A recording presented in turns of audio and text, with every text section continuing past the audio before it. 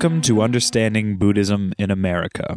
My name is Mike, and before I start talking today, I'd like to give a shout out and a thank you to Kevin from Texas for the very nice review he left on iTunes about the show. A shout out to my friends at St. Pete College, and to Rachel, Sarah, Jimmy, and Bill, who all emailed me asking for a shout out. So there you go, wish granted. If you would like a shout out or would like to tell me about an experience or leave an audio clip for me to play during the show or what have you, you can email me at understandingbuddhisminamerica@gmail.com, all one word. Today, I want to talk about enlightenment. Not everybody likes to talk about enlightenment, and there's actually some discouragement among Buddhists to talk about it at all. Some believe if we talk about it, it could cause rise to the desire to be enlightened, which may actually inhibit the enlightenment itself. Most Buddhists agree that it's certainly not the most important issue to talk about, because the most important issue will always be the relief of suffering. After all, the cessation of suffering was the reason why Buddhism was constructed in the first place. Anyway, today the subject is enlightenment, so if that sounds offensive or disrespectful to you, you may want to hit stop right about now. So, you still with me? Great. All right, well, the first half of this podcast will be about enlightenment itself, and the second half will be a pretty awesome first-hand experience I had with realization. I don't want to scare anyone off with this, but I feel it's an important story for me to share, so all I ask of you is to try and keep an open mind. All right, now that all the disclaimers are out of the way, let's get started. Spiritual enlightenment means something along the lines of awakening to the truth of the world. There are many words that can be substituted for it, such as formlessness, non-self, non-attachment, realization, no mind, or insight. It's important to note that enlightenment isn't supernatural. Actually, I guess in a way it is if you take the meaning of the word supernatural to be literal, as in extremely natural, rather than paranormal. Enlightenment is like silence. Silence exists under all sound, whether we can hear it or not. We usually can't hear silence under sound because our minds and ears are dual-natured. This means we tend to think that if something isn't white, it must be black, or if something isn't left, it must be right. But we get so caught up in these mental categories that we've invented, we forget about the options that something can be gray or that something can be straight ahead. This is one of the things referred to as the middle way. Our minds love thinking dualistically because our egos love grasping and attaching to things. This is because our minds have been conditioned to attach to things over years and years of mental habits. If we attach to the idea of left, anything else seems new, unknown, and maybe a little scary. To continue sheltering our egos and not to challenge them, we immediately think everything that isn't left must be right. In politics, you can see this example in people who think if you're not a Democrat, you must be a Republican, or vice versa. Enlightenment is the act of completely letting go of that dualistic nature. It isn't a religious experience, enlightenment itself isn't rare, and it isn't mystical in the Western sense of the word. In Buddhism, mystical usually just means unable to be seen, so thoughts and emotions could be mystical. Enlightenment can be found in all living beings. It exists within every human, animal, and plant. Everyone is a Buddha. You're a Buddha. I'm a Buddha. And even the cockroach on your wall that you want to kill is a Buddha. It is simply the truest and purest versions of us. Try and think about it this way. Everyone hearing this has experienced enlightenment before.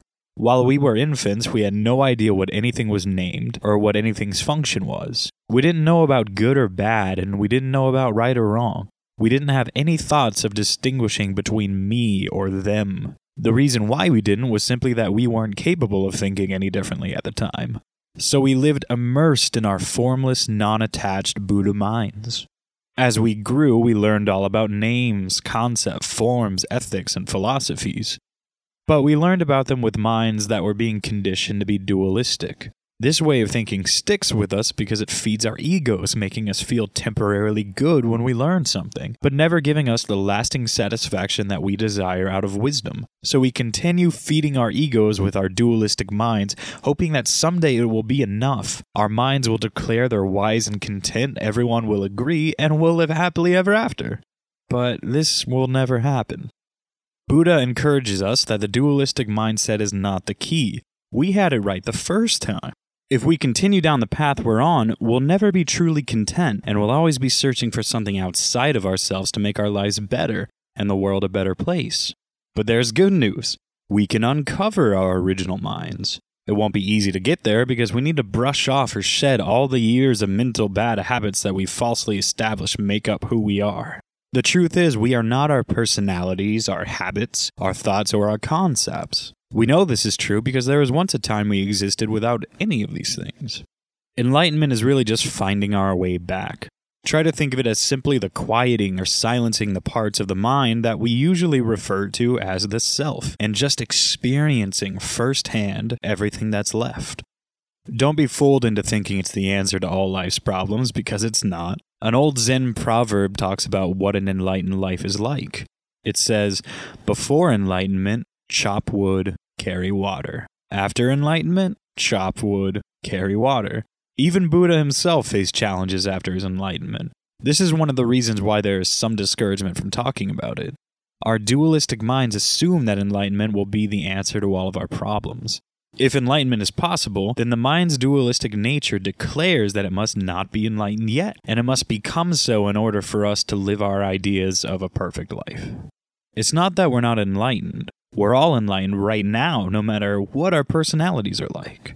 This is just the same as how silence exists right now, no matter how much noise you hear. And it's not that enlightenment is the answer to our problems. It's more like a change in our points of view that's so immersive our problems don't seem so difficult to overcome. We've accepted them as extensions of ourselves. Whenever a problem arises in our lives, the hardest part of solving it is always acceptance. It could be accepting that we have a problem, accepting that problems are natural and common, or maybe accepting that we're capable of solving problems. Once we've found that acceptance, though, all it takes to solve our problems is some good old-fashioned thinking and determination. Buddhism is such an inspiration to me that it's difficult for me not to share it, teach it, learn about it, or at least think about it daily. And one of the reasons is because for me, I found more wisdom and truth in the words of Buddha than anywhere else in the world. One of the truths I was fortunate and blessed enough to experience firsthand was enlightenment. Now, I want to make it clear I'm not saying I'm a Buddha. I'm saying everyone is a Buddha. I'm not saying I'm anything special. I'm saying we all are. I simply glimpsed the enlightenment that's within us all. In fact, I already know of at least one other person alive who's been through a similar experience to what I'm about to tell you. A brain scientist named Jill Bolt Taylor, who gave a TED Talk, which is currently on TED.com, and you can go look it up, suffered from a stroke which caused the left side of her brain to temporarily shut down. When it did, she experienced something amazingly similar to what I went through. Except luckily, I didn't have a stroke. She both temporarily lost the recognition of certain objects, including thinking her own body was strange looking, and also the mental boundaries between her and the rest of the world. She humorously calls it her stroke of insight. I've decided to call what I experienced enlightenment, not because it sounds nice, but because whenever I read or hear about enlightenment, I can personally relate to every word through my experience. If someone were to email me tomorrow saying I must be wrong, and instead I just experienced non-self, non-attachment, the left side of my brain quieting down, or insight, I wouldn't argue that they're wrong. In that moment, I experienced all of those things. The bottom line I'm trying to make is that I don't really care what people call it, and if you find the word enlightenment inappropriate, feel free to change it. But I'm choosing to call it that because honestly, that word just fits the experience better than any other. The truth is, language sometimes just fails to capture what we're trying to say, and I think this is certainly one of those situations. I'm going to start off by talking a bit about my background. Don't worry, I know this will be boring to a lot of people, so I'm calling this next segment 22 years in 2 minutes or less. So let's start at the beginning. I've been a Buddhist for around 2 years. Unofficially, I felt like I've been one all my life. I remember when I was really young, I had this vivid dream about the afterlife. I never actually died in my dream, I was just aware that I had already passed away. And I was standing in a long white hallway with many orange doors on my left and my right. On each door was a gold label with the names of all the many religions. My entire family was with me and they were walking single file into the door marked Christianity. I tried to follow them because I was raised Christian, but a man stopped me. I can't remember a single detail about him, though I do remember I couldn't recognize him, and I asked him why he stopped me. He told me it was because I belonged in the Buddhist door. He opened up that door, I walked through, and I woke up. I don't take much stock in dreams as I have one almost every night, but this one really stuck with me. After becoming Buddhist when I was 20, which I talked about in my last podcast, I began meditating. I started in a very naive sense of what I could accomplish. I thought it would help me unlock an everlasting, blissful, heavenly state. But this was just my ego talking, wanting to get its way one more time. I picked up some meditation music and did my best for a while, but it just wasn't something I really enjoyed doing. Then I started going to a Shambhala meditation center. Soon I learned much more effective ways of meditating. I purchased a cushion and I began practicing on my own. So that's my background. I think that was under 2 minutes. Feel free to correct me if it wasn't. And here's the account I want to share with you. I was meditating from 30 minutes to an hour, though I make a point not to keep track, otherwise it stays on my mind throughout the whole meditation. I wasn't looking for anything special to happen, I was just trying to unwind after a long day. I like meditating when I feel like my mind has become really clouded, and it does a pretty consistent job of clearing it up. It's important to note that I didn't have the experience while I was meditating. I'm not sure it had anything to do with it, really. I had finished meditating already, and I decided I was going to take a shower. I started to undress, but before I even stepped one foot in the shower, it happened. I felt the sensation of falling, like I was diving through my life, letting go of absolutely everything without even trying. It was like walking off a cliff, that low gravity, air under my feet, excitement in my legs feeling. I also felt that everything in my life was falling off of me like broken armor. When I say everything, I mean all of my emotional and personal baggage. I temporarily let go of my memories, of all the ideas of who I was, to the point where I hardly remembered my own name. Not only that, but even basic object recognition went right out the window. For a few brief seconds, I didn't know who I was, where I was, what anything around me was for, or what I was even doing. But I should definitely say that it wasn't scary. With the sudden freedom that came from this formless, labelless experience, I was able to see the world and everything in it, including myself, as equal and as one. I wasn't attached to any of it, and I had no preferences. I understood that everything in existence was essentially equal. I felt everything was just as much of an extension as me as I was an extension of everything else. I never felt more happy or more at peace. And this was the defining moment that later led me to believe what I was experiencing was enlightenment.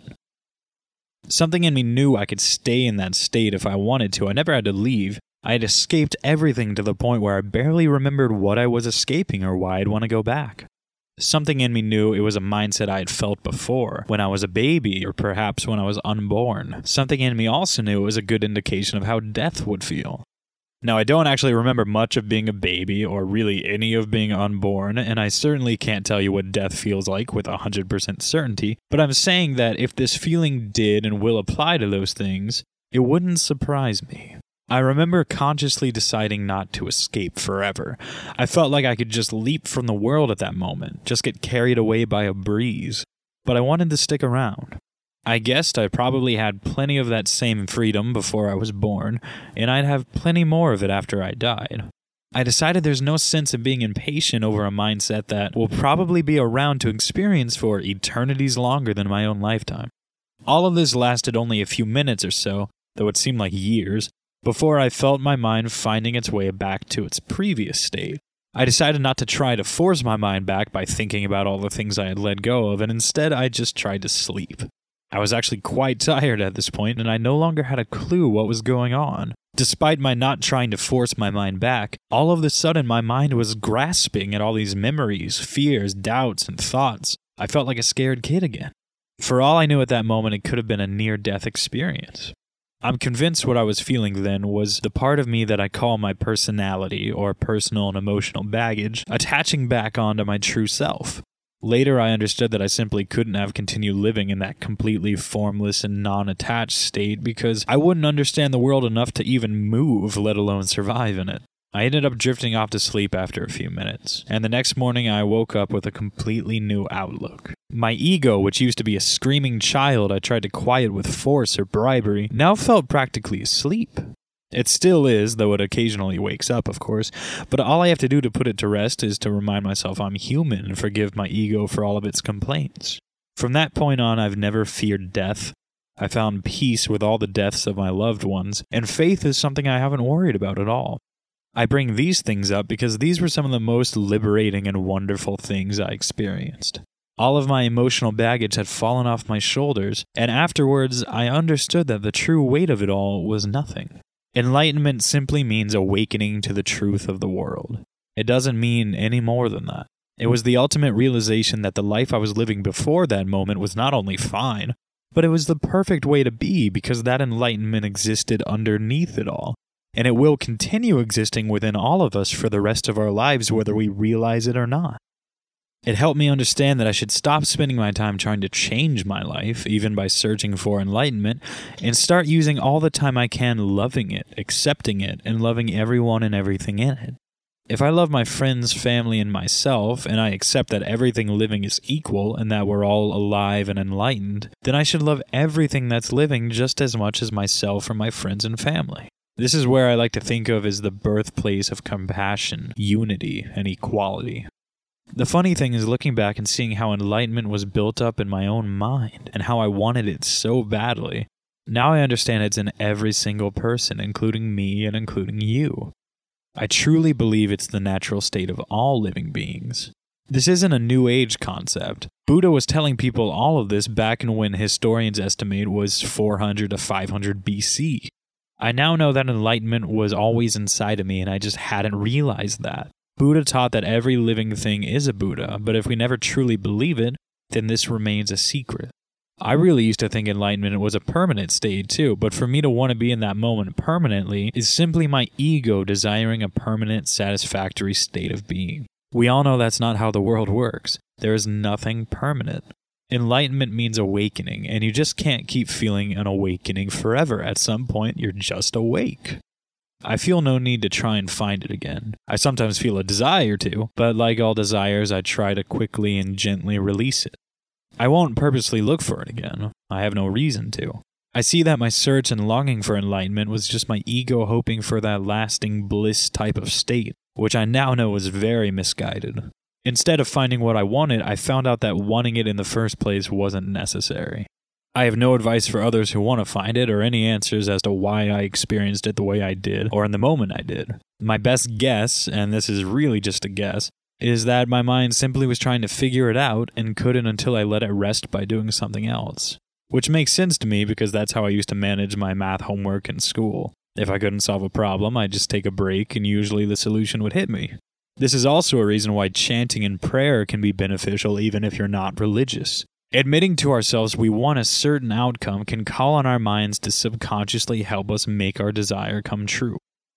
For a long time, I struggled with talking about this experience because words really fail to describe it. When I say that I experienced enlightenment, it sounds all wrong. In that moment, there was no I that could be pointed out, there was no experience that could be distinguished, and there was no enlightenment that I could name. That's what the word formless really means. People often use the phrase attain enlightenment, but this sounds even more wrong to me because if anything, enlightenment is characteristically unattainable. Not in the sense that it's impossible to realize, but rather that enlightenment itself is the letting go of all attainments. No one can attain enlightenment because for one, it's already in our grasps at all times, and for two, because the act of trying to attain is the opposite of letting go, which is necessary to experience it. But then again, if I told someone that I spontaneously realized the unattainability of the enlightenment that exists within us all, they really wouldn't have a clue what I was talking about. Anyways, the moment was wonderful, it was scary, it was strange, and it was familiar. It showed me everything in the world was equal, and I understood from that moment that I should love everything and everyone equally to myself and my friends and my family. It was my enlightenment. I'll certainly try to never forget it, but I certainly won't mind if I do.